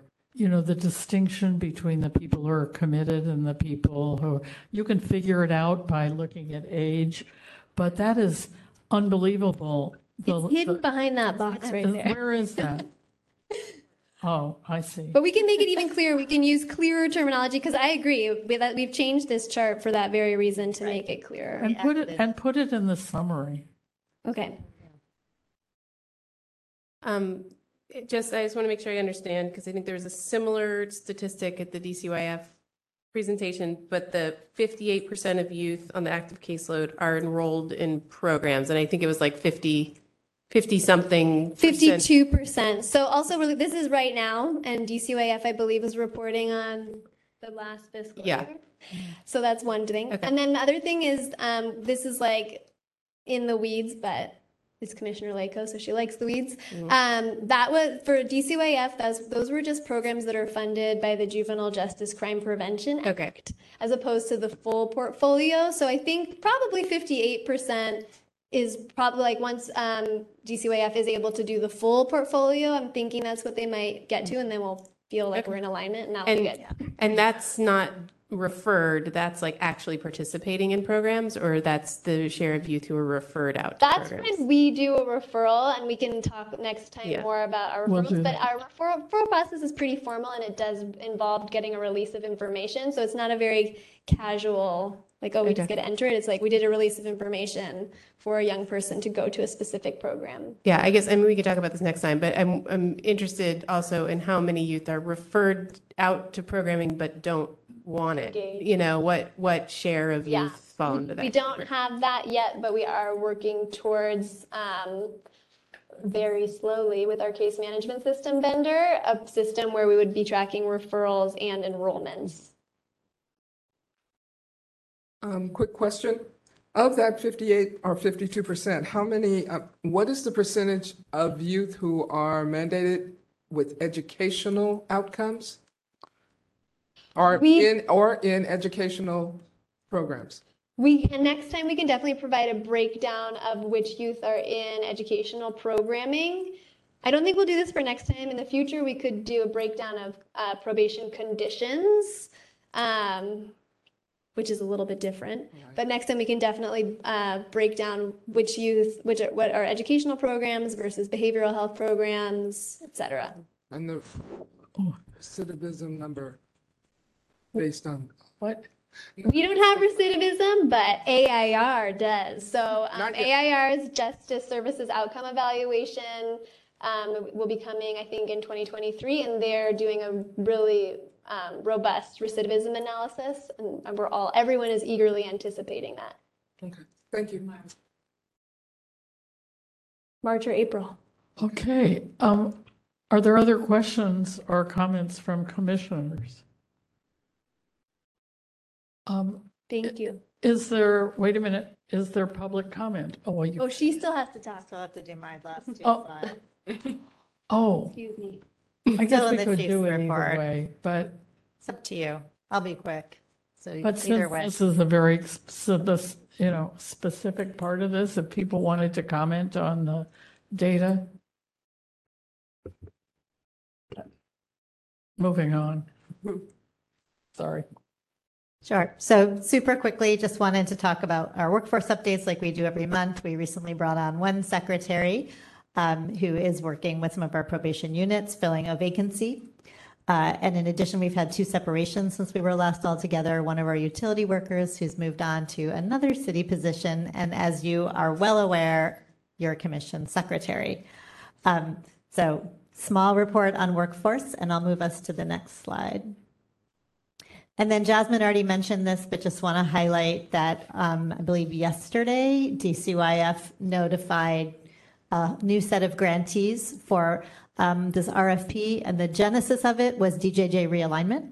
So our DJJ realignment subcommittee last year, when they were developing San Francisco's plans, heard over and over about the need to do 2 things. One was have credible messenger life coaches for our young people, both in the facility and especially for the young adults who are there for a long period of time, but also some additional life coaches in the community. And so there were three organizations or collaboratives funded to do that. One is Success Centers. They will be focused on inside the community. And I'm very excited that they are also bringing in the Credible Messenger Mentoring Movement organization with them as technical assistance providers. It's kind of like the national premier Credible Messenger think tank right now. So I'm very excited that that'll be part of that process. Bay Area Community Resources, who will be subcontracting, I believe, with Young Women's Freedom Center for technical assistance, with SCDC, possibly with Horizons, and then Renaissance Parents for Success, and their subcontract is Us for Us, which is essentially Damian Posey, who will be out in community. I'm sorry, it's Renaissance Parents for Success, who's subcontracting with an organization called Us for Us, which is essentially Damian Posey, who will be doing work as a credible messenger for some of our young people focused on District 10. And then for flexible funding for young people and their families, this is a first for us, the first time that we're really institutionalizing this kind of grant making, the ability to actually get into families' hands actual cash for the things that they need in the moments that they need it. And so there are three organizations or collaboratives that have been funded, again, to do this piece. San Francisco Pretrial Diversion, which will be partnering with a whole range of organizations and serving as that kind of holder and payer for the families that those organizations work with. So they'll be partnering with CJCJ, CYC, Huckleberry, Instituto, OTTP, Roadmap to Peace, Sunset, and the Brown Bombers. Young community developers also, and their focus will be primarily on families in D10, but they'll be getting referrals as well from juvenile justice providers, Black to the Future, Pacifica United, Roadmap to Peace, Phoenix Project, D10 Safety Plan, Public Defenders, POs, School District, and Behavioral Health Partners, so a wide variety. And then City Youth Now, focusing also on referrals and requests for funding from a wide variety of folks who work with families who've identified the needs for those families. What I want to note about all of this is that the announcements were made yesterday, but included in this grant process is a planning period as necessary to get these things underway. So these are new things for us to be funding, particularly things like having credible messengers on site 7 days a week in juvenile hall. Will require some collective work to figure out how that's going to look, how we bring folks in, what kinds of joint training we need, the labor modifications we may need to do. So we have a planning period as the beginning of the grant. And then for the flexible funding piece as well, we want to give our grantees the time to establish what that application and payment process is going to be. So what is the criteria for when they'll fund families who may need something, how that communication will happen, and how the payments will actually be made into the hands of our young people and their caregivers. But we're really excited that we could make this possible. And I want to just reiterate that the impetus of this was the closure of DJJ, but we wanted to make sure that we could provide these services both to young people in the facility, the most directly impacted by the closure of DJJ, but also young people who are in community. Do people have questions about this? I do. How many young people are we talking about here? This is a complicated, all these agencies. This is a lot of money. We've got like, what, 5 kids and 5 young people in the hall who are sort of supposedly the target of this? No. So to reiterate, so the only thing that's specific to the kids in the hall is going to be the Grant to Success Center, which will be having credible messenger life coaches on site in the hall 7 days a week.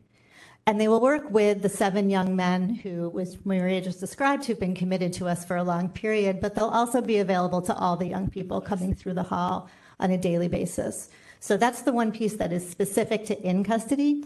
Everything else you see will actually be resources for all of our young people who are in community. And I think we know that we have unlimited need in our community of families who actually could have direct financial support for emergent needs right now. So we're starting by trying to do it this way, but I am not worried that we will not have the financial need that this grant can meet. and probably more. Yeah, the financial needs I get, I feel like the credible messenger, given that we're having this referral problem, to be continued. Sure, and I'll add, it's different. The credible messenger idea is different than a case manager. It's a different piece. So, for example, using BACR's proposal, I think is the clearest example. You know, what they've identified is they have a lot of young people working with their case managers, but that sometimes they really want a different person involved and at the table for that young person, not doing the case management, not reporting back to court, not doing those things, but just with them in relationship at key moments. And so they're actually looking at bringing in young people, young adults who actually came up through Roadmap to Peace as participants and now giving them that peer kind of credible messenger role. So it's for both that young person, kind of an elevation of their role in relationship with the young people coming behind them, and an added benefit to the youth that they're already working with. Okay, now, is there any? I have a quick question on flexible funding for young people and their families. How do you define that? Does that include the grandparents who care too? So I think it's a great question, and that's part of what the planning process is going to need to be. So it's a limited amount of money. So who will it be? Well, I would say my initial answer to you, Commissioner, is that it's young people and the people caring for them. And we know that in many cases, that is a grandparent.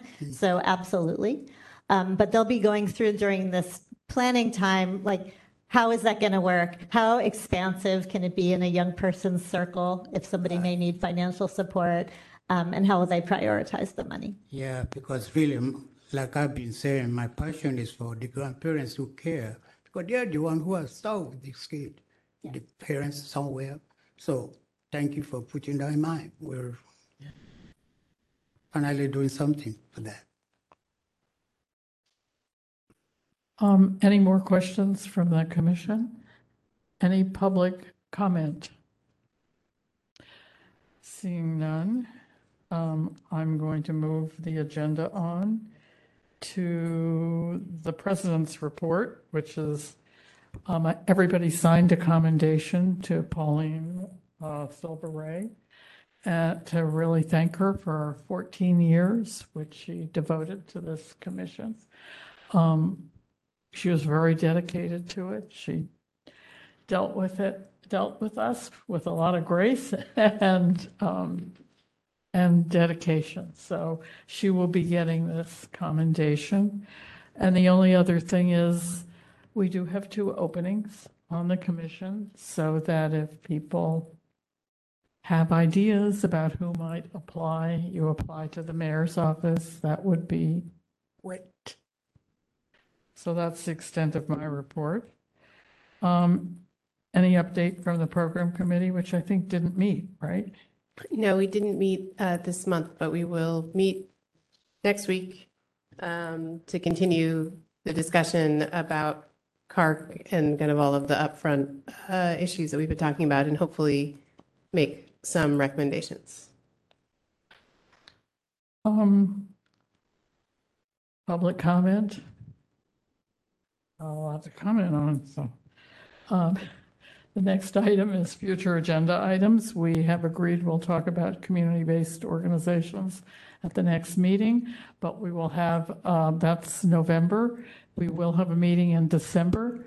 So we were going through all our sort of goals for the department.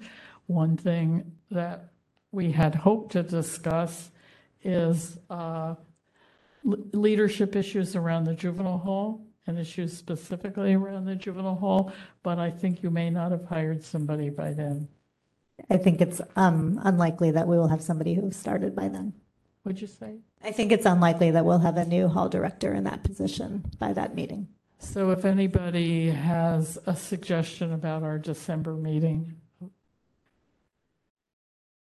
and please feel free to contact me through Cheryl. That would be great. So we are now going to go into closed session because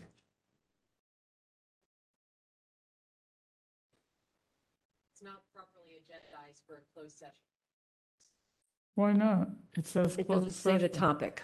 You have to have the topic, and I'm sorry I didn't notice it, because usually future agenda items is the last item on the agenda. I didn't get the agenda before it was posted, but, so I'm sorry, that that's not it's not properly agendized for a closed session. Then we will talk about it at the following meeting, when we will have it agendized, and the topic is, I can say now what it is. It's hiring our secretary, so, which is personnel issues, so that's why it's a closed session. But we will do it next month. And then I will say, unless there are further public comment or announcements, I'm going to adjourn the meeting. It is now 7:34 or something like that.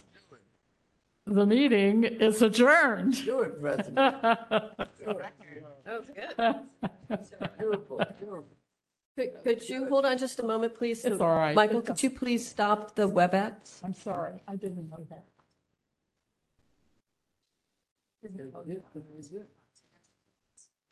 Not a problem.